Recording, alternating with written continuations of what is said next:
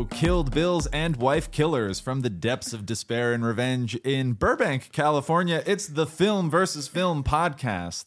I am your host, Quinn Boys. I have purchased over 12 Hattori Hanzo swords in my lifetime, and I am joined, as always, by my co-host. He prefers men who are funny, not funny. Leonard Smith Jr. What's up, Leonard? What's going on? You know, I once went missing for 6 days and no one cared. So I remember that. You were on a milk carton. Yeah, I tried and it didn't work. I was passing out milk cartons and I was like, "Have you seen this man?" And it was me on the carton and people were still like, "No, we don't know who that man is." We're here on the Film versus Film podcast. This is going to be a fun one. It's our first time in Dr. Self Tapes.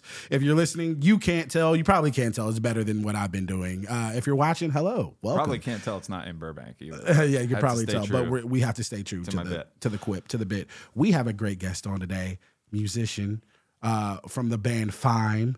Can you give me the name of your podcast one more time? Sure. It's called This Song Reminds Me. This song reminds me. I can endorse that podcast. I've been on. You've that been on it. I haven't been on there. Maybe I'll be on there Next soon. season 2. Is that why you forgot the name? Yeah, that's why I forgot, because I'm fucking jaded. What's going on to Maxine Garcia? How you doing, Hello, Maxine? Leonard. How are you? I'm great. I'm happy to be here. I'm happy to be here. I'm excited. Me too. I'm also happy to be here. Nobody asked, but I'm having great. We're first time. I wonder how our body language is going. I think we're thinking very physically for the first time. I know. It's like your posture is very polite, Leonard. Is it polite? I feel like I'm like on Zoom. Like it's pretty funny how polite of a guy I am for how much I hate people. Yeah, but I'm just saying, like 3 tapes from now, your leg's gonna be over the side. You're gonna have a blunt or something. It's gonna be lax. We're here to talk about movies. That's what we do. We take 2 movies and we make them fight. I pick one, you pick one, but our guest picks the prompt. And this week we talked about what to call this just before the episode. Good for her movies. Mm-hmm. Maxine, can you explain what this might mean? Yeah, of course. So it's like kind of a meme now, but there's a scene in Arrested Development. Explain what a meme is. Just kidding. So Lucille is like watching the news, and a woman drives her entire family like in a car off a bridge into the water and just drowns her entire family. And Lucille is watching and with like a glass of wine or something. She's like, good for her. Yeah. So just like movies of that Arrested nature. Development might be, I feel like, one of the most meme shows out there. Absolutely. Yeah. It's just like classic line after line. And that scene is great. I can see that scene in my head right now. I think it was something I didn't realize when I watched it the first time, but I realized rewatching it like a decade later is that Lucille is maybe the best character. Yes. I don't know. Dr. Tobias? Different things. No, I think Tobias is who I probably would have said the first time. Yeah. I think I agree. She has some of the best one-liners. Yeah. Meanest character ever, but just like lovable somehow. Yeah. So movies that evoke that kind of antipathy, or no, not even that's the right. Movies where a character perhaps does an awful thing or a series of awful things or questionable things at the least, but you perhaps find yourself against your better judgment rooting for her. Yes. Shitty, capitalistic, patriarchal fucking society. It's like, all right. I get it. We get it. I wouldn't do it. I get it, though. Yeah, I get it. Well, we've got some... This is a pretty fucking good episode. Yeah, I'm excited to talk movies. about I'm excited. I'm excited to talk about these 3 movies. I brought a wild card. 3. You'll see what I mean. I already know what your argument is now. And I thought about that on the way over here. I also thought about It that. just occurred to you on the way over here? Yeah. Yeah, man. I've been thinking. I almost told you, and then I was like, no, I'm just going to let this play out. Okay, cool. Well, let's go ahead and just reveal our movies. I cut you off. Yeah, you go first. My movie is Kill Bill by Quentin Tarantino. Was it 2003? And 4. Yeah, 2003 they came out 6 months apart, I think. Yeah. This is Kill Bill Volume 1. Mm-hmm. I can't do 2 movies, so I did Volume 1. I mean, come on. You talking about good for her. We see this woman get shot in the face on her wedding day, pregnant. You know what I'm saying? Mm-hmm. And there's a lot of comeuppance in this movie. A lot of revenge, a lot of vengeance. And, you know, it's a pretty gory movie. We're talking about, I forgot the name of... Uma Thurman. No, her character. We don't know her name. They bleep her name out. The bride in the first movie? The bride. The bride. She was, I guess, pregnant by Bill, who was the head of a group of assassins, the 7 deadly snakes or whatever the fuck. 7 deadly snakes. Whatever, they're all snakes. They're all snakes. And you know what's tight about this movie though is me being a basketball fan is like Kobe Bryant just basically stole this whole concept of the Black Mamba. Oh, wow. Like that's his nickname. That's his logo on his shoe. Who's the Black Mamba in the movie? Bill? No, the bride. Yeah. So Kobe Bryant stole his nickname from Uma Thurman? I mean, you're kind of. That's cool. the Black Mamba Black Mamba is a snake that exists. I know, but if like you're saying that the movie is what made him want to get that mentality, I understand this. Well, they didn't name the snake after Uma. That's a pretty good argument already. It's pretty good. Yeah, I mean, come on, Kobe, man. how can you find that? And then basically, Deadly Viper Assassination she's in a coma. Squad, not the seven sinister what is it? snakes. The seven deadly snakes. As told by the Bible, the seven deadly snakes. What's the official name? The Deadly Viper Assassination Squad. Okay, that's just as silly. I get that is just as silly as seven deadly snakes. I don't know if there's 7 of them. There's not 7 of them. There's like 5. Anyways, so she's in a coma for 4 years. She does not die. They thought 10 people died on this wedding day, and she did not die. And she comes out of this coma in a very fucked up situation in the hospital. You know, this pussy lover gets his comeuppings as well, and yep. According to the plot, that is correct. And she forms a list, and she's gonna kill everybody on this list. And Bill's last on the list, and we see the start of her process and her journey. So that's just a quick. We don't get to see the end of her journey because it's volume 1. So yes, that's Kill Bill and a short, succinct way.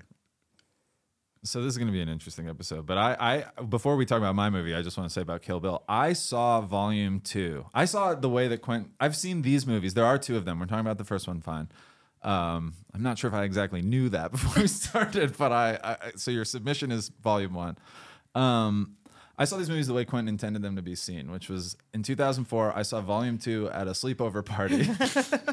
Having never seen volume 1 and being enough of a movie fan at the time that I didn't want to watch volume 2 before having seen volume 1, but I couldn't overrule the sleepover. It was like someone's birthday and that was what was rented. And so I was like, Can't be that guy. Yeah. And I really liked it. But I was like, I wish I had context for some of this. I kind of just imagining you upstairs hanging out with the mom, like, yeah, sorry, no spoilers. I can't watch the movie. So me and you, we're making ravioli. Yeah, that mom would have. I don't actually. Mom's like me. I think I could have gotten away with that. Yeah, you think so? All right. But no. I saw Kill Bill Volume 1 18 years later, like last weekend for the first time. Wow. It never piqued your interest to watch it before. No, I felt like I'd spoiled it for myself. Like, spoiler alert for Kill Bill Volume 2, but she kills Bill. So once you've seen that, I'm like, I know, I want to see her kill numbers 1 and 3 on her list, or whatever the numbers were. It's like, I mean, the action sequences are pretty cool. Yeah. That's all I'm gonna say. For sure. But before we go more into that, yeah, let's talk about your movie. Okay. So, judging by the same prompt, good for her movies. Actually, quite similar in feel to the story that Lucille is watching on television in the moment that you described that inspired this prompt. I chose the Ben Affleck starring, Rosamund Pike starring, David Fincher directed, Neil Patrick Harris starring, Gone Girl. Gone Girl is a thriller mystery film. It kind of kickstarted. I don't know. Maybe that's not true because I admit I'm not the most in depth. But I feel like we saw a lot of movies like Gone Girl after, Girl on a Train, like that kind of female-led murder mystery based off a book. Yeah, I guess The Killing was also on TV at the time. There was like, I don't know, everyone was interested. I guess our true crime interest persists. But anyway, this movie, I love The Killing, by the way. I never seen it. Never seen it. Oh, you never seen it? AMC show? I remember being on. And then it was like, it was an AMC show. Oh, I guess it was I bet I would love it. The 3rd season, like it got canceled out the 2nd season, and the 3rd season on Netflix. Okay. Netflix picks it up. Oh, Great show. You should check it out. First season is perfect. So just by way of setting the mood, I feel like though we're still very interested in these stories, I feel like they've migrated to like Netflix docuseries a lot right now. This was like when it was big media, like Who Murdered My Wife stories. And also it's migrated to podcasts. But Gone Girl is like, it's the story of Nick Dunn, who is accused, or he realizes, I guess just to make a very quick summary, he realizes he's being framed for the murder of his wife by his supposedly murdered wife. There's a twist at the midway point. I guess we're going to spoil both of these movies, but it becomes apparent. And as someone who had not read the book, it's based on a very popular book written by Gillian Flynn. Gillian Flynn, who also wrote the screenplay. Thank you. And it's just like I have not read her book in fairness, but it feels like a really tight adaptation of her story. And I think I've read it. You've read it? Yeah. Yeah. It's perfect. It's like, it's a perfect movie for the book. And like to her adapt I gotta read this book. Yeah. I remember it being a bestseller, but I confess I read it. not read the book. But it's always interesting when a writer adapts their own work because I think sometimes it's shitty or they don't realize what you need to cut. This plays like a movie. Maybe that's David Fincher's influence too. Yeah. It's like shout out to David Fincher. It's like classic, cold, impersonal. All these people feel like mannequins. Like there's like you feel like you never get underneath any of these people, but it creates, especially with a story like this, a very eerie, impersonal story, and it's like I think a pretty solid like media criticism. And there's a lot of interesting stuff at play, a lot of themes that he's covered before. Like I'll just say right off the bat, though I'm arguing for this movie, it's not my favorite David Fincher movie, but I think it's a really like What's your favorite David Fincher movie? That's another. Is it Fight Club? I know what mine is. I think it's The Social Network, honestly, but that's maybe for a different podcast. That movie's crazy. One of the craziest twists. Oh my God. See, I feel like this actually, Gone Girl, is quite like The Game. It's very procedural in that way. Like it's his take on a story we've seen before. Like The Game is based on a lot of wrong man, 50s noir thrillers, whatever. And I feel like Gone Girl is a very similar kind of story too. We've seen it on like Twin Peaks, The Killing was on at the time. I feel like it's a very popular genre. As a kid, those were like my favorite movies. Like movies I shouldn't have been watching. It's like The Game and Devil's Advocate. Wow. Oh, I love Devil's Advocate. Also, Maxine, you're a musician, but like shout out to the Trent Reznor, Atticus Ross score, which is incredible. So scary. Yeah. Which is part of the reason I think Social Network is my favorite Fincher movie. But beautiful soundtrack. Sometimes I just listen to that soundtrack for fun. But we won't talk about it. But there is a moment with his soundtrack in this movie that's like the scariest thing ever because of his music. Yeah. Okay. So, I mean, I feel like the vibe, like, I think I went in saying that I hadn't watched Gone Girl, but then I don't think we talked about it. Okay. I realized I think I had seen it, but like I had half watched it with someone before because I remember I was watching and when they were with Neil, I was like, yo, she's going to kill Neil Patrick Harris. She's going to kill this nigga. Like, he is dead. Like, there's no, like, he doesn't see it. And she, like, as soon as she, like, found him, I was like, oh, he's dead. Like, she's killing this dude. And I guess I had seen it. But all I know is the entire time I was watching it, I was, like, on the edge of my couch. Totally. I had to stand up a couple times. I was like, holy fuck. Like, this, I am really in this. I can't believe you expected it. I didn't expect it at all. Well, the first time. To kill. So I had watched it before I read the book, and I was like, I was so shocked that happened. And then this is the scene I'm talking about, where she takes the wine bottle and the sound is like it's like the scariest noise ever. I was like in horror when I saw that. This woman is a demon, bro. Like demonic. How do you come up with this nonsense? It's crazy. Before we really get into the movies, oh shit, I just noticed that Ghostbuster pack. Anyways, before we really get into these movies, did you have an option, or did you like think maybe we would lean a certain way, or had a certain movie? in mind? That's true. We don't ask that enough. Did you have a movie that you were thinking that, unless it was one of these two, in which case maybe you can save that for later. But would you have a submission not of these two movies for this problem? I was really hoping someone would pick Gone Girl. But both of these movies are like some of my favorite movies. Like, I think Kill Bill was like my most watched movie in high school ever. And then you really like feet. I love no comment. But I thought somebody for sure was going to pick Ex Machina, but nobody did. Oh my God. Well, there's an easy defense against Ex Machina, she's a robot. which is that the woman is synthetic, which I'm not saying that she doesn't have agency. That's the whole point, but I feel like fuck you don't robots. You don't want to have to fight. On the I mean, the algorithm, maybe the AI will somehow get a hold of this episode and listen. Sure, it's a big in the future. If we're still here, maybe we need an AI good for her episode. We could talk about her. We could talk about good. Yeah. Her and Ex Machina feel like the Ex Machina scared the shit out of me. Have me back. Let's just do it now. Yeah, let's do it now. Anyways, okay. Well, let's say because I think there's like you've talked about you read the book, but after you'd seen the movie, I feel like there's a similar like principle is what I experienced at the Game of Thrones thing, which is I started watching the show, and then there are a ton of people that came out of the woodworks or had always existed who had read the books and were like trying to tell me what was coming or spoil what was happening, and that's fine. But I was like, why? I like the show to spoil it. I don't want to know. You know, I appreciate the info's out there. And so for Gone Girl, as that relates to Gone Girl, maybe you have Game of Thrones experiences, Maxine. You look like you're ready to. I know Game of Thrones for me. No, that's fine. We don't need to talk about the show. But it's the same principle because it's like with Gone Girl, I genuinely, maybe I'm stupid because Rosamund Pike is a prominent actress and she's really good to think that she would really be dead. But I did not know anything about this movie other than that. So I was like, maybe she's just entirely in this movie with flashbacks because she's in it a lot before she's in it. You have her diary, you have her voice, and like all the flashback scenes, you see a ton of her. So when it was revealed that she is alive at about the midway point of the movie, I genuinely in the theater was like, oh my God. And I felt like he got me. That's not even that hard to guess, but I really genuinely was he like, got my ass when I saw that. Yeah, he got me. I feel like, when I'm got, I have to give it up. It's like...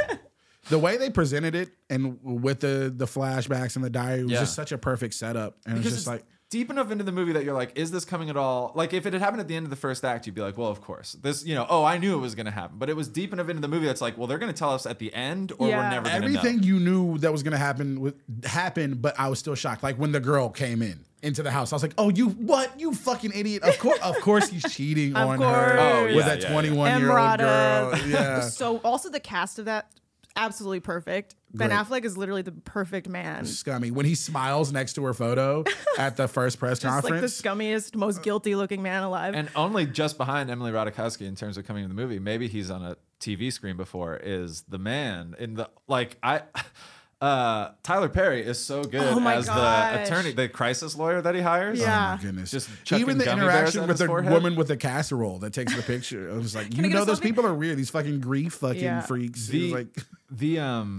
That moment where he's like about Emily Ratajkowski's character, she only really has like one and a half scenes.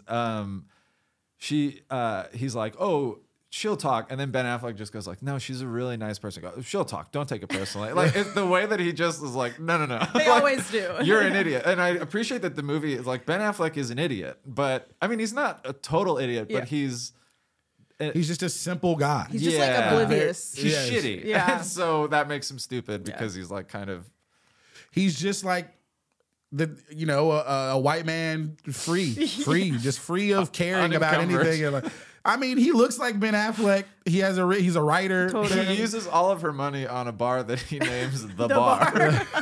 Which everyone subtly shades him for every time it's brought up in the movie. Like, I don't know if that's a detail in the book or whatever, but those little grace notes, they tell you a lot about who the characters are, and I feel like that's how Fincher gets away with these characters feeling like cardboard cutouts a little bit, is there's a lot of detail about them that you're like, oh, I think I know this guy. Totally. This guy sucks. Since we're saying good for her, how were you feeling about the main character in Gone Girl? Like, what was your did it change from the beginning of the film to the end? Oh yeah. I mean, I guess you Amy Doon, I guess Rosamund you could Pike. say she's a much scarier.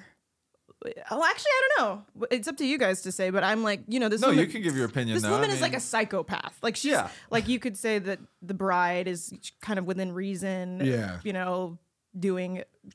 It's like people cheat on people, but they don't frame them for murdering them. Like her original plan was to kill herself. Right. Which is insane. And it was like, I felt like. Yeah, that's interesting. She had a big flaw in that because if she kills herself weeks later, they're going to know that you didn't die like months ago. Right. She's one of the most, and Rosamund Pike is so good in the role. She's one of the most interesting main characters or focus characters. I guess Ben Affleck's the main character, but she's the most interesting character in. I feel like she's not elevated enough in like Fincher's got a lot of interesting characters in his movies, but like she commits like the most perfect crime to get out of, like to frame her husband, and she's got like little landmines going off at different times. Like she's committed a Bond villain level That's scheme, what I'm saying.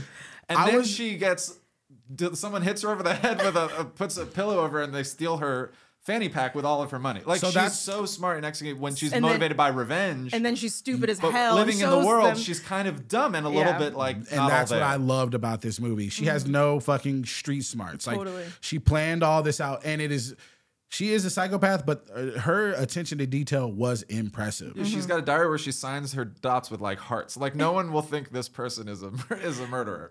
And she was like, "Oh, go reflect. Go to the beach. Think about it." And she dips out, and it's just like, oh. But like as soon as she went to that little out to the Outer Banks, I was like, oh, Shorty, you done fucked up. When like, why are you even out? Knowledge? Why are you even out? Why are you out on the pool? Like, what are you doing? Don't leave your room at all, bro. Who takes their fanny pack of cash golfing? That was. Well, they might want to play another 8. Right, that's another true. This 9 holes. round's on me. How many hundreds is it? It was just, she just really loved to win so much. Totally. It was insane. And seeing when she spit in the Mountain Dew, I was just like, "What? You are so petty." So I guess great. in defense of her not having a plan is that she did seem to only abandon the idea of killing herself like when she'd already gotten there. Like she found, I guess, to just roll through that money and then off herself. Like I guess that's as much because of what he said on TV. Isn't that when she changed her mind? Yeah. Well, when she sees him fight back I think she changed her mind because she was enjoying seeing him suffer. That's why because she was supposed to kill herself and she was just enjoying it so much, just like watching it over and over again. Because when the interview that changes her mind is when she's with Neil Patrick Harris. I think that's when she decides to kill Neil Patrick Harris, like officially, when she's watching the interview. Oh yeah, I think you're right. I think it's the story breaking virally that makes her like stick around. Yeah, to follow it. she pushes it off. The first time I saw this movie, I was like, "Oh, really scary woman, fucked up. Like it's fucked up how they end up together. Like that's crazy." Oh yeah. But then I watched a second time, and I had already read the book by the second time I'd watched it, and I was like, "Wait, I think that these two aren't actually in love, and they are meant to be together." This is a fucked up love story. Like they finally can be who they really are together and be he like in a way rose to the occasion of being good enough for Rosamund Pike's character. And she liked this like docile, like submissive husband that she had created. That was a little scared of her. It was an entire ploy to get him up off the couch playing video games unemployed. Like and it does set it is that in hard. Smaller scale. Yeah. No, I mean, obviously it's not. I'm kidding. It's not good, but I think you're right. There's that moment. Like Ben Affleck is a good actor. I feel like the character of Nick Dunn doesn't get a lot of respect, but Ben Affleck knows what he's doing. Yeah. And there's that moment at the very end. I guess we should pivot to Kill Bill after this, but like he's talking to his sister, and she's like, another 18 years, and he's like, what am I gonna do? And I feel like it's like you don't fully believe that he's like, she's got me and it's fine. I've stopped locking the bedroom door. We're sleeping in bed. His sister's like, you want this. Yes. You want this. Right. She calls him on it. And she knows him better than anybody as that movie. Yeah, but I will say though, the reason why he wants this is because she, illegally, artificially inseminated herself with his I don't ship them. I'm just saying. I think the movie is. Maybe I they think are. You do a little bit. No. I don't know if they're meant for each other. I feel like he's kind of trapped at the end, but it's like, does he deserve it? You know what I'm saying? It's up to interpretation for sure. But the second time I saw it, I do love how real this movie is that this white woman could get away with murder. Oh, absolutely. Especially if she's pregnant, especially if she's beautiful. Just like the media narrative that can be painted and then, like legally, it's like I can sue you after the fact, but like, for defamation, it's like, it is real. Like once the public or the masses hear one thing, that is who you are, or that is what you are represented or thought of as, even if it's not true. So it can go both ways, which is pretty scary. There's one thing about the movie which I also wonder is in the book. One other thing about it, like we see the Neil Patrick Harris character, he's awful. And then the second he saves her, he's like, oh, and you can start getting back into shape. We'll get you a gym membership or something, like whatever he says. And like, dye your hair, you'll feel better. And we see Ben Affleck's infidelity like play out, and we realize that and other things is the reason why that was like the last straw. But we meet one other character when he's like doing his research, is Scoot McNairy. It's like one scene. And it's interesting for a movie, especially when this movie came out and the conversations that were to follow. Like, we don't know if what he's saying is correct, or we have two guys that we do know are like these guys. I mean, in the context of this movie, they have it coming, right? Like, they have something coming to them. But it's like, we don't know. Like, this guy's like, yeah, my life was totally ruined. We had a relationship in college, and then she set me up. And it's like, I feel like that's interesting because it keeps that ambiguity. So it doesn't feel like a total like, to be misinterpreted like as a girl boss movie or something, It's like no, she's just a bad person. And I'm not suggesting that the Scoot McNairy character doesn't have it coming or whatever. We don't know. And I think that's like an interesting scene that keeps it like that widens the perspective. Like this movie doesn't want us to be celebrating her either. Totally. Really. Yeah, I still know because this, the Neil Patrick Harris character, she was lying about maybe misrepresenting the stalking the thing, and then Ben Affleck's character Nick keeps the letter. He thinks that she had kept the letter, and she lies about keeping the letter. And then when she like decides that she has a chance to come back, she kills him. Like, yeah, he's like he took her in, and he was gonna let Nick get the death penalty and go to jail. But I don't know if that means he deserved to be killed. It's just I feel like the Gone Girl universe is better without that Neil Patrick Harris character. Oh, for sure. For sure. Let's talk about Kill Bill. Let's talk about Kill Bill. Deserves to be talked about. Oh, my goodness. You know, I mean, I feel like, you know, every teenage person in the early 2000s has seen this movie. If you were a teenager anytime from like up until 2010, you've probably seen this movie. Classic movie. I feel like this movie was like, I don't know if this, for me, maybe it's just my age, but Kill Bill felt like Quentin Tarantino nationally is renowned as like the guy, you know, like I felt like this was like close enough to the same age where it's like we were too young to appreciate, like he was maybe a guy that we knew was big, but we were too young to have seen or been old enough for certainly Reservoir Dogs and Pulp Fiction when it came out. And then Jackie Brown was celebrated, but was kind of its own thing. And then like this was like because of all those things, it was like this is everybody was waiting for this because it had been years. It had been like 5 years since. Yeah, he took some time, and he came back with like a movie so big he had to cut into 2 parts. You know, I remember the hype around the like way that they were releasing it was really talked about too.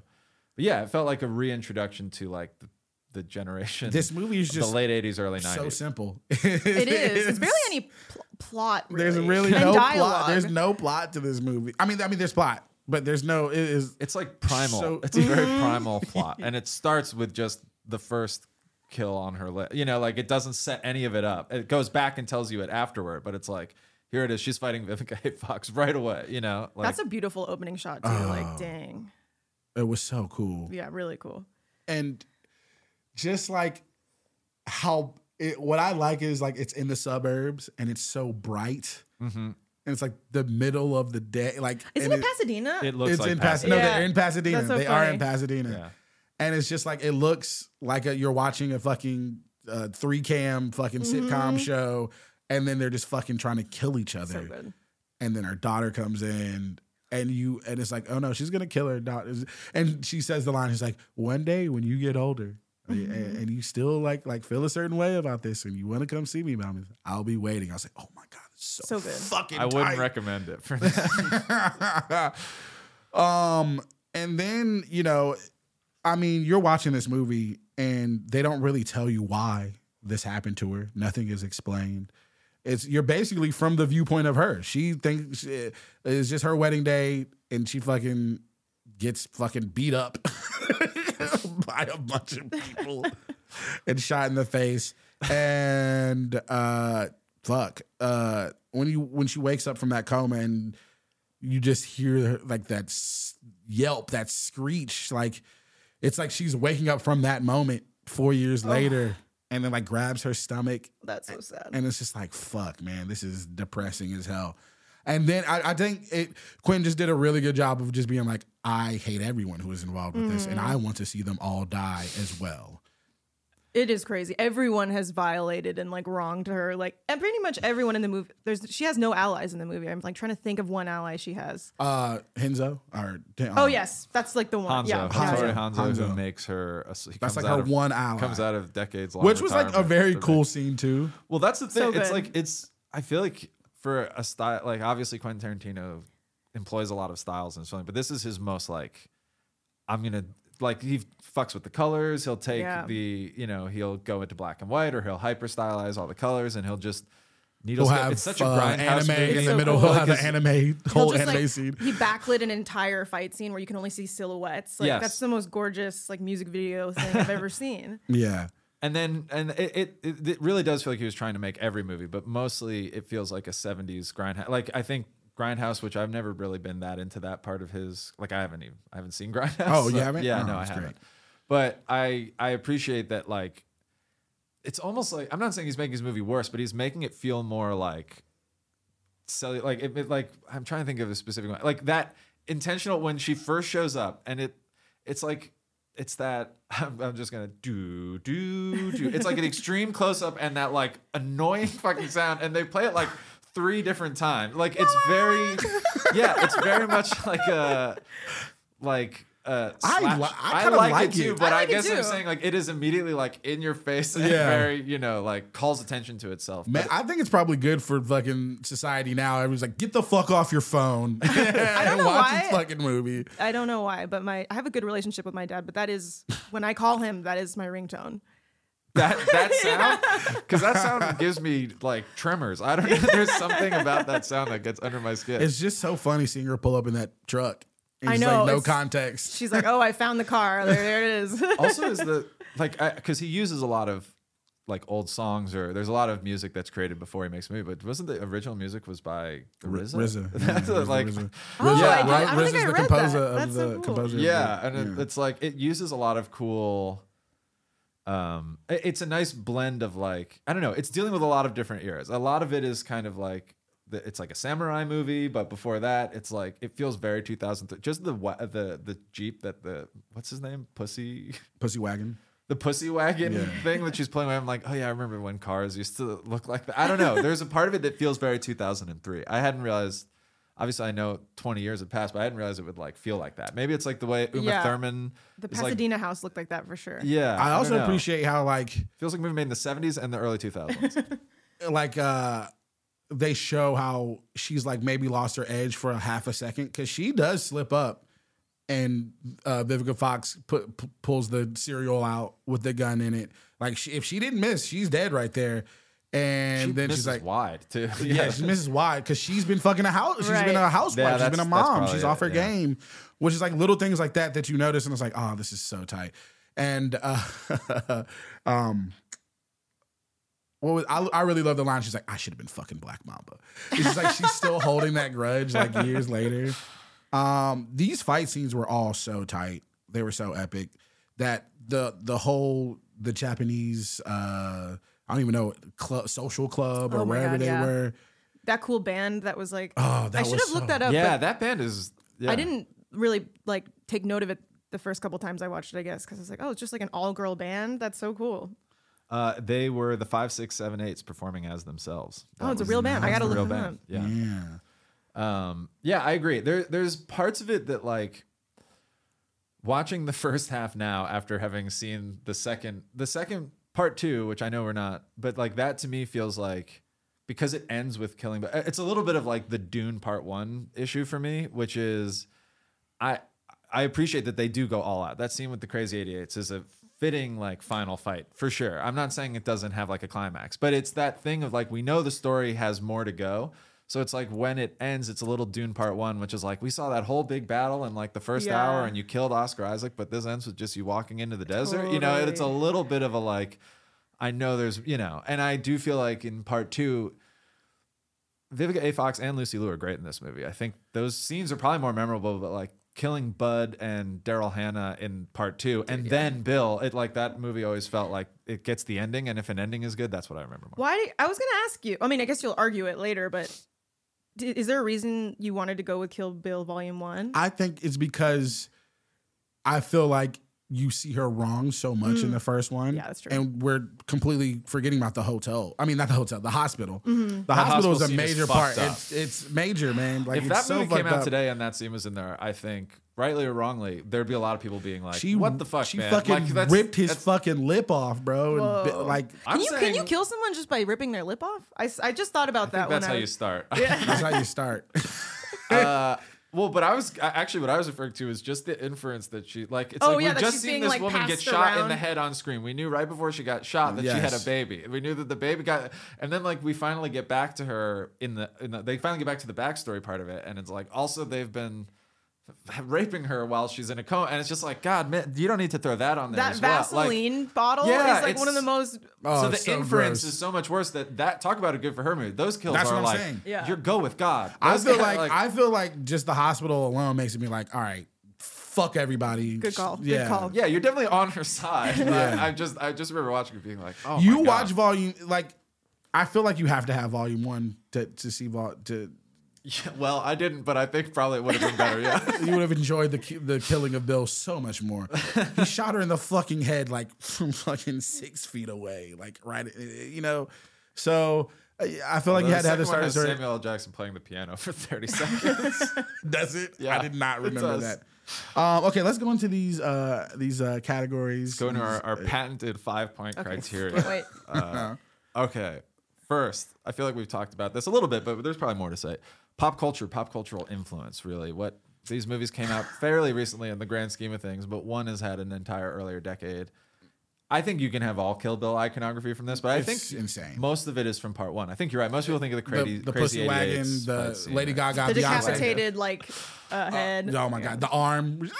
Oh my god! Splurting, that shot that you talked about, where it's like a studio backlit with like that blue. Yeah. Oh, that's such a cool shot. Yeah, and then her fight with the girl with the I forgot her name.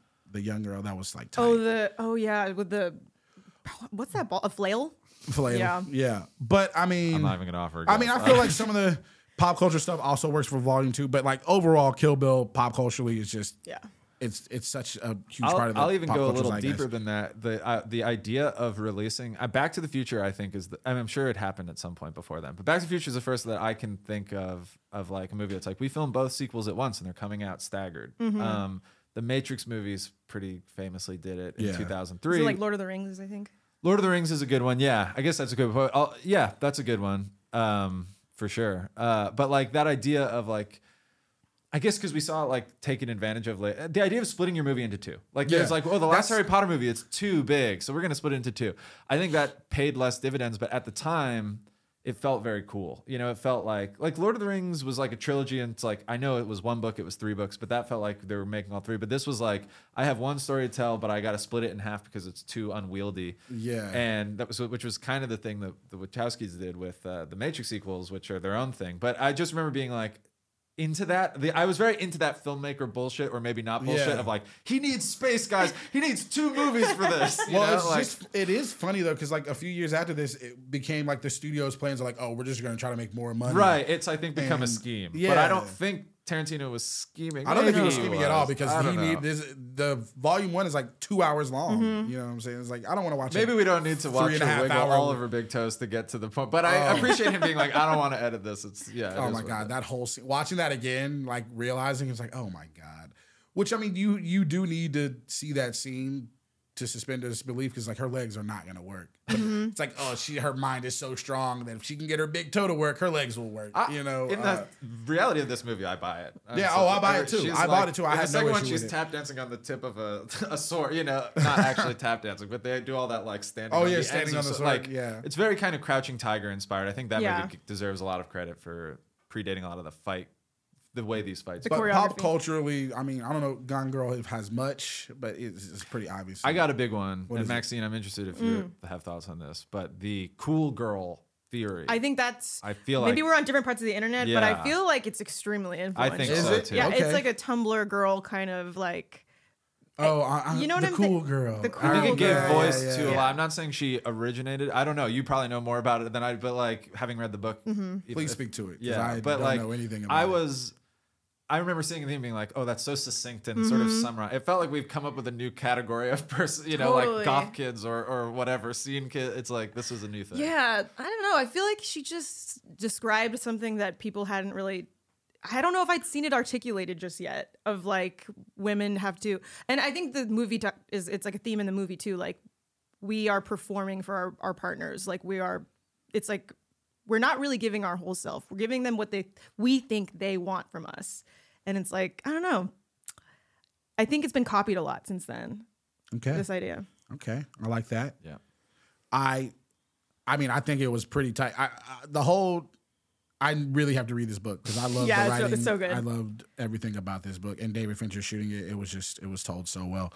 I feel like I guess the only other thing I'd make a case for pop culture is it's kind of grisly pop culture. I don't think it's like memed a lot or whatever, but I do feel like the Neil Patrick Harris throat slap. I don't, like there's some that moment where Rosamund Pike. I don't know. Again, I'm trying to think where I've seen these things, but like where she like scatters up against one, and she's like making. There's like some real. There's like almost like Scream Queen level performance in that where she's like playing for the security cameras. Oh my god, that's so scary. But yeah. But and also I just think Tyler Perry is underappreciated in this movie, but he should be funny in more things. But that's not pop culture. Let's he go should to be funny in more things. He should. Well, yeah, you know what? I guess I should check out the Madea movies. No, you shouldn't. Okay. Next is how well do these hold up? How well does it hold up? Kill Bill. You know, we just talked about the whole hospital scene. That's pretty fucked up. But yeah, you know, I don't know. I mean, it does look dated. I'm not saying you shouldn't have done it. I'm just saying, yeah. Like, I mean, still, I don't think there's really anything I took issue with, and either the only thing I feel like, which is you were just talking about, I took issue with Gone Girl, which is also crazy how she just got away with it, is like she was being recorded the whole time. And she had this whole plan of like, I'm going to put the blood up on the window.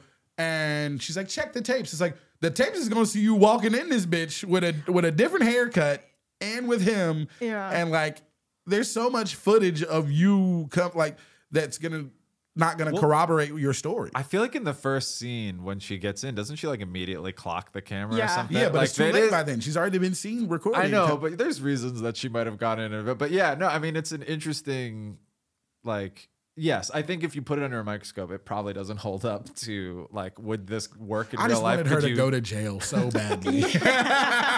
So it doesn't hold up for you. Not like have a baby and end up with her husband happy. Exactly. And they're going to make all this, they're going to write a book. I know, they like end up like paying off their debts. It's crazy. It's like, oh my God. And that part is like, all right, I can maybe, because like if he divorces her, his life sucks. Everybody's gonna hate him. Totally. You know, everybody already hates it. There is that interesting thing. I think it became like the media. I think the media criticism holds up. Yeah. I think in probably ways good and bad that I'm not equipped to speak to. I mean, I think it did presage a lot of like Me Too conversations, which were coming not 3 years later about. And I just think like this movie is talking about stuff that we'll kind of always be talking about, and maybe it's a heightened version of that, obviously. And I think just in like the media thing, I like that Casey Wilson character who just plays a total idiot, who's running around with a stroller for like, and she's just like, when she puts in like befriend local idiot, and like just the way that like people can be manipulated. And I say that not as a person who's like, not me though. I know that I can be manipulated, and I think like a movie that shows just how easily. Because I remember watching it the first time. Ben Affleck leans into camera when they're taking all those snap pictures, and he's mostly somber.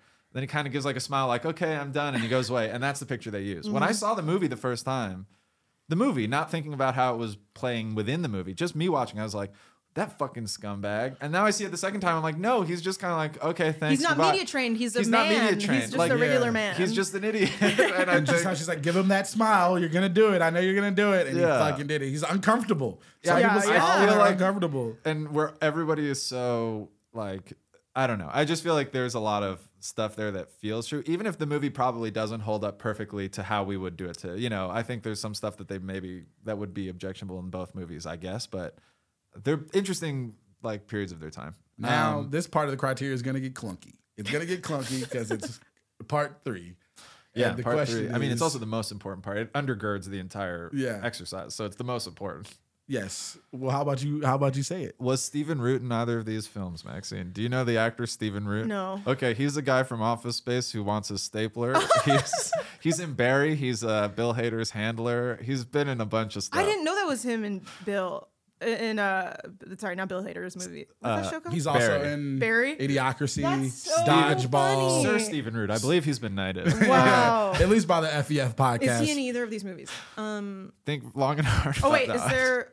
If he is, you got a point for that. We just automatically win. I think. Yeah, Stephen Root is not in my movie because he's not in mine. I don't think he's in either. How is he not in Gone Girl? I feel like Stephen Root should totally be in Gone Girl. I feel like Stephen Root would be great, like his lawyer. I was about to say, I think Tyler Perry took Stephen Root's part. Stephen Root would be perfect for that. And in Kill Bill, I feel like Stephen Root would be Bill. Hanzo.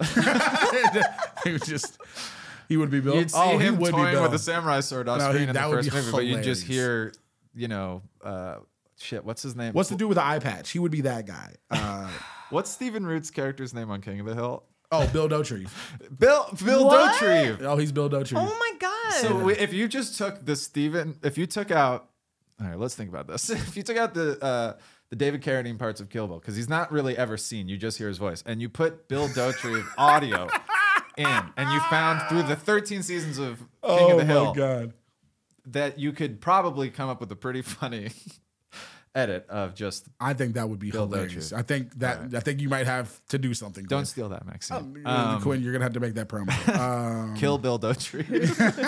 Oh my God! Whoa! This is why we're filming this. That's like when you saw Paul McCartney play "Let It Be" for the Beatles.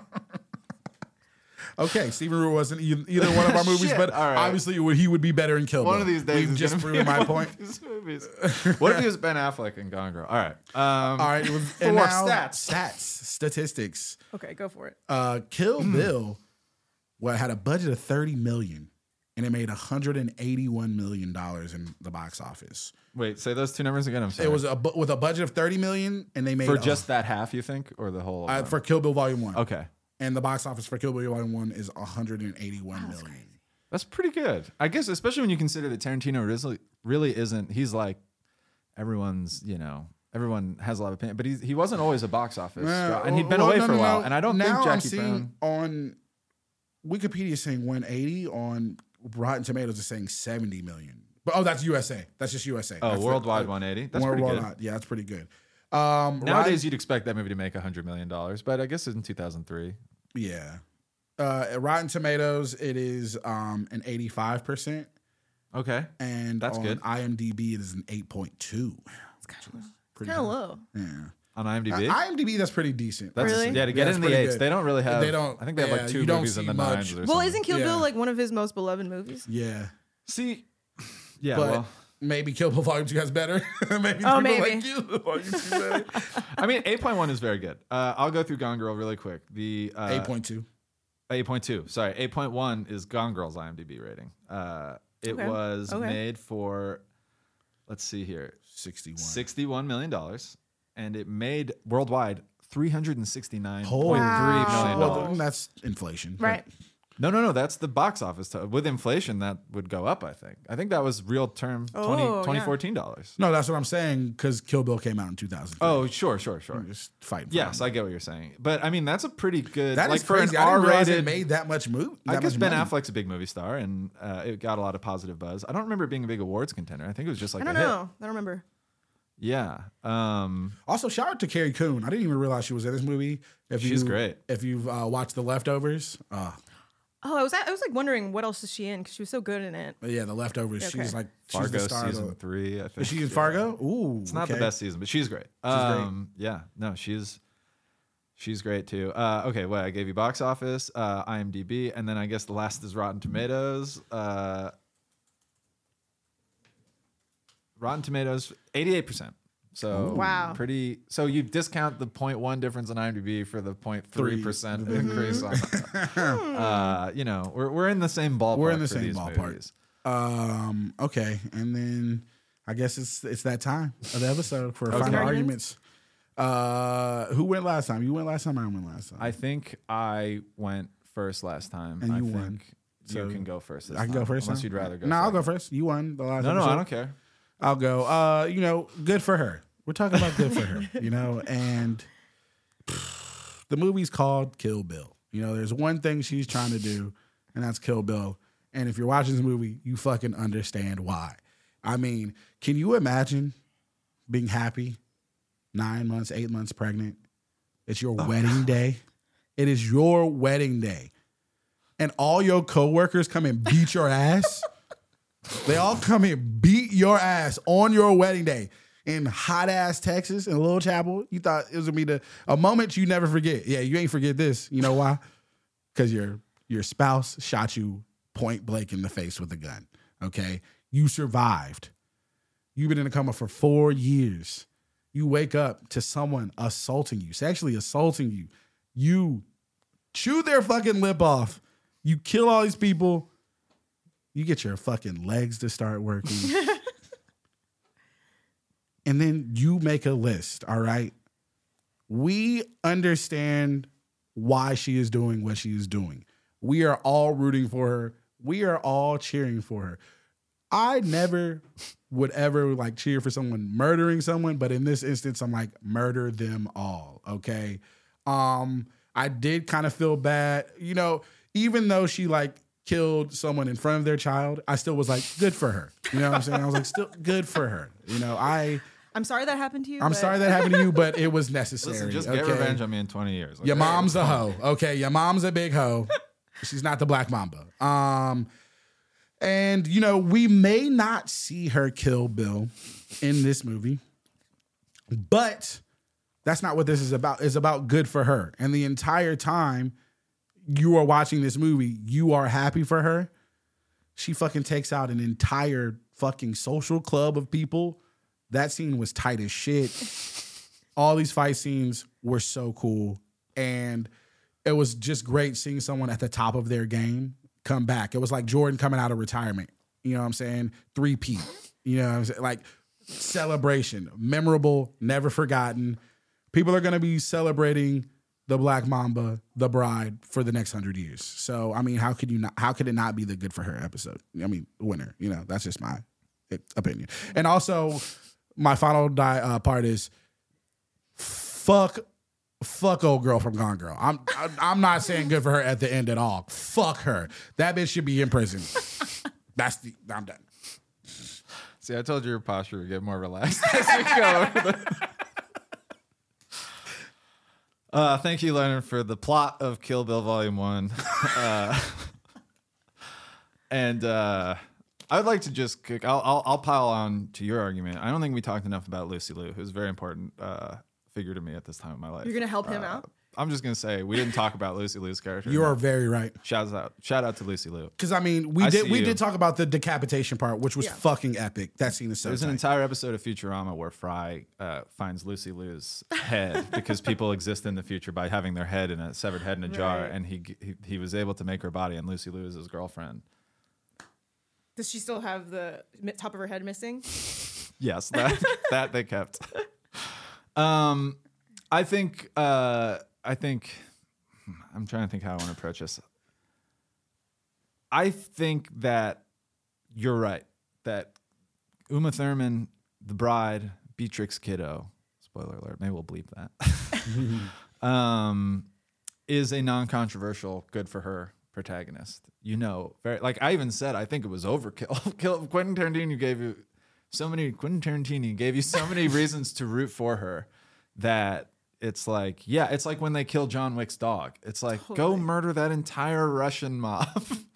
You are within your right. And I feel like that's what makes that a very suitable pick. And I think that might also be why I think my pick is better. Because I think Rosamund Pike, I think the character that she plays in Gone Girl is such a amazing Amy, is such a hard character to root for, and yet there are moments in the movie. The cool girl speech, I think, is like the one where it's really like, we've heard her voice so much throughout the movie that kind of, and I remember rewatching it and I was like, is this like a bad movie? You know, when they're like, their dialogue is so like, our sex is too good for regular sheets. I was like, ew, this is so gross. You know what I mean? And it's like, I'm sure that version of that scene happened, but she's writing in this she throws the viewer off in the movie. I kind of was like, this feels kind of fake. But then when you see her give that dog, it's such a like interesting, multifaceted performance. And that's when it like blows up midway through the movie. And then I also think there's like the scene where she sees Ben Affleck not only stepping out on her with the girl from the Blurred Lines video, which is another pop cultural artifact that I let pass by when we were talking about pop culture. But he does their thing. He does that thing. Like, this is how you know I'm being truthful. I do this. I hide my sinister chin. And she sees him. He doesn't need to do that. He doesn't need to do that. She doesn't know his content. He's using the same tired moves on like the next year's model, you know? And you see it and you're like, yeah, get it. Yeah. Put his Xbox in the shed and pretend to kill yourself. And kill Neil Patrick Harris too. Get rid of him. I'm sorry. I think it's so like when all that blood from his throat he had it coming, Leonard. I'm saying Neil Patrick Harris is awful in this movie. He's terrible. And I do believe that he was stalking her and being some kind of big creep. And I don't know about the Scoot McNairy thing, but if she's right the other two times, I'm just saying, like, the movie against my better judgment has me kind of like not rooting for her, but like you're kind of I'm like, She did it though, and I understand why she did it, and I think that's why. If we're talking about who Lucille Bluth would see and say like, "Good for her," I feel like it's Gone Girl. Okay. Maxine, you can take as much or as little time to process as you need. So, floor is yours. Great job, both of you. This is so hard. Can I say though, and I'm sorry, that you said before we sat down, just to let people behind the scenes, that you did not have your mind made up. You were like, I'm going to sit down and hear these points, and yeah. Because I've seen both of them before we even did the prompt. I'm like, these are two of my favorite movies ever. They're both so good. SZA named songs after both of them. So how bad could either of them be? It's so hard because Kill Bill, you know that she's within her rights. Like, would a court, like a jury, even send her to prison? Would they? I don't know. It's possible. Maybe the Pasadena court. Probably like the families of all those guys she killed. It's just a straight. They have laws in Japan.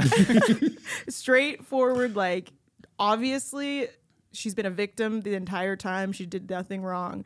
But you make a great point, Quinn, that you should not have any feelings of understanding Amy, and somehow you still do. I don't know. She's scary. You feel so bad for Ben Affleck at the end.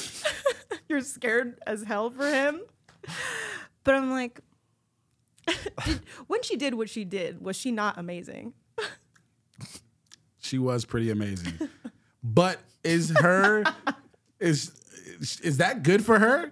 Is that good for her at the end? You know? She gets everything she wants. She gets everything she wants and more. She doesn't even die at the end. In a lot of expressions of the term, it's good for her. It's good for only Ben Affleck won't even let her be in the same room with the cat. And then eventually she's like, you know. She got away with everything. There's that scene. Okay, I have to talk also. Whether you pick my movie or not, I like my favorite shot in the movie is the beginning and the opening shot because of the different ways you see it. When he's talking about, like, it's that shot from his POV where he's like stroking her head and she's laying on his chest. And he's like, I wonder if I cracked your head open, what kind of see? And you're like, this guy's abusive, you know? And then you see it at the end, and when she throws her gaze up and gives him that look, it's terrifying. It's so scary. I think my penis went inside my body when I watched that. It's terrifying. It's like and I know it's like, she always had it. It was probably like watching it again, knowing it the first time. It's all I'm saying is I'm not rooting for her because she's been an entitled brat, rich girl, rich entitled brat her entire life, and one bad thing happened to her, and she was going to kill herself and frame her husband. That's not good for her. It's not good for her at all. Your husband cheated on you. Oh my God, get over it. You know what I'm saying? But it's okay. I guess like the other thing is she didn't. Like you're so right. Not that much happened to her. She didn't lose a child. In fact, she got to have a child after Nick didn't want a child. Like, in a way, even better for her. Yeah. She didn't even have to go through that much to get everything she wanted. I don't know. Real Marie Antoinette over here. Totally. Maxine, I think we need a decision. Okay. Yeah, I think I'm gonna go with Gone Girl. Oh, I knew it. 2-0. Oh, man. I feel good. Hey, you know it is what it is. I had a feeling. Even when we kind of switched up or we got a more succinct version of the prompt, I was like, I'm still not feeling very good. I was going to let you have both movies. I thought you would just, because I think I'm not going to make anybody. That's too much. And you know what's, this is going to hurt your feelings, but I think if you had picked the second one, I would have picked that one. Oh, that is going to haunt you. I'm so sorry. It's okay. It's a weird choice to pick the second of a sequel. I wouldn't dinged you for that. But I wish you had killed Bill. I was going to let you have both, because technically I think he considers it one movie or something. But no. But I just love that scene where he where they talk at the end. Yeah. Yes. That's the best. Which I need to. You have that on. I'm gonna need to. I'll let you. Oh, we didn't even talk about how you cannot get Kill Bill. You can't find it. You can't. It's not on any streaming platform or anything. Yeah. It's really bad. I don't know why that's the case. You can't even rent it on Amazon. They're like, it's not available. Yeah. Yeah, you couldn't rent it on YouTube. Nowhere digitally. So I'm down 0-2 in the hole. Start the season. This was fun. Maxine. Just made his day. Ruined his day. Do you have anything you want to plug or anything? Socials, anything? Where can the people find you, Maxine? Okay. You can follow my podcast or my band. You can follow my podcast on Instagram. It's called @This Song Reminds Me, and my band is called @Fime Band. Those are great. I've seen you play at the Garage Show multiple times. Yes, that's true. Stuff. That's true. Maxine is also the honorary. Well, whenever she wants, the house band at the garage show, the show that I host. Show. I've done it multiple times. Atwater with Jeremy P. Olson. This has been such a blast. Not just because you picked my movie. It helps, but it was very fun talking about both these movies with you, Maxine. Thank you for coming on and breaking in our first studio episode with us. Of course. Appreciate that. Thank you for buying me Kill Bill Volume 1 and You Volume 2. now own those movies? I'll let you borrow it. It was such a crit when I was like, do you have a DVD player? And you were like, yes. I have a PS2. I went to the LA library. Shout out to the LA library. Keep your physical media, people. All right. Yeah. That is a lesson, honestly. Yeah, keep your fucking physical media. God damn it. Well, until next time, we will see you at the movies. Thank you so much. See what you do we cinema. say? See you at the cinema. See you at the cinema. Have a good one. Bye.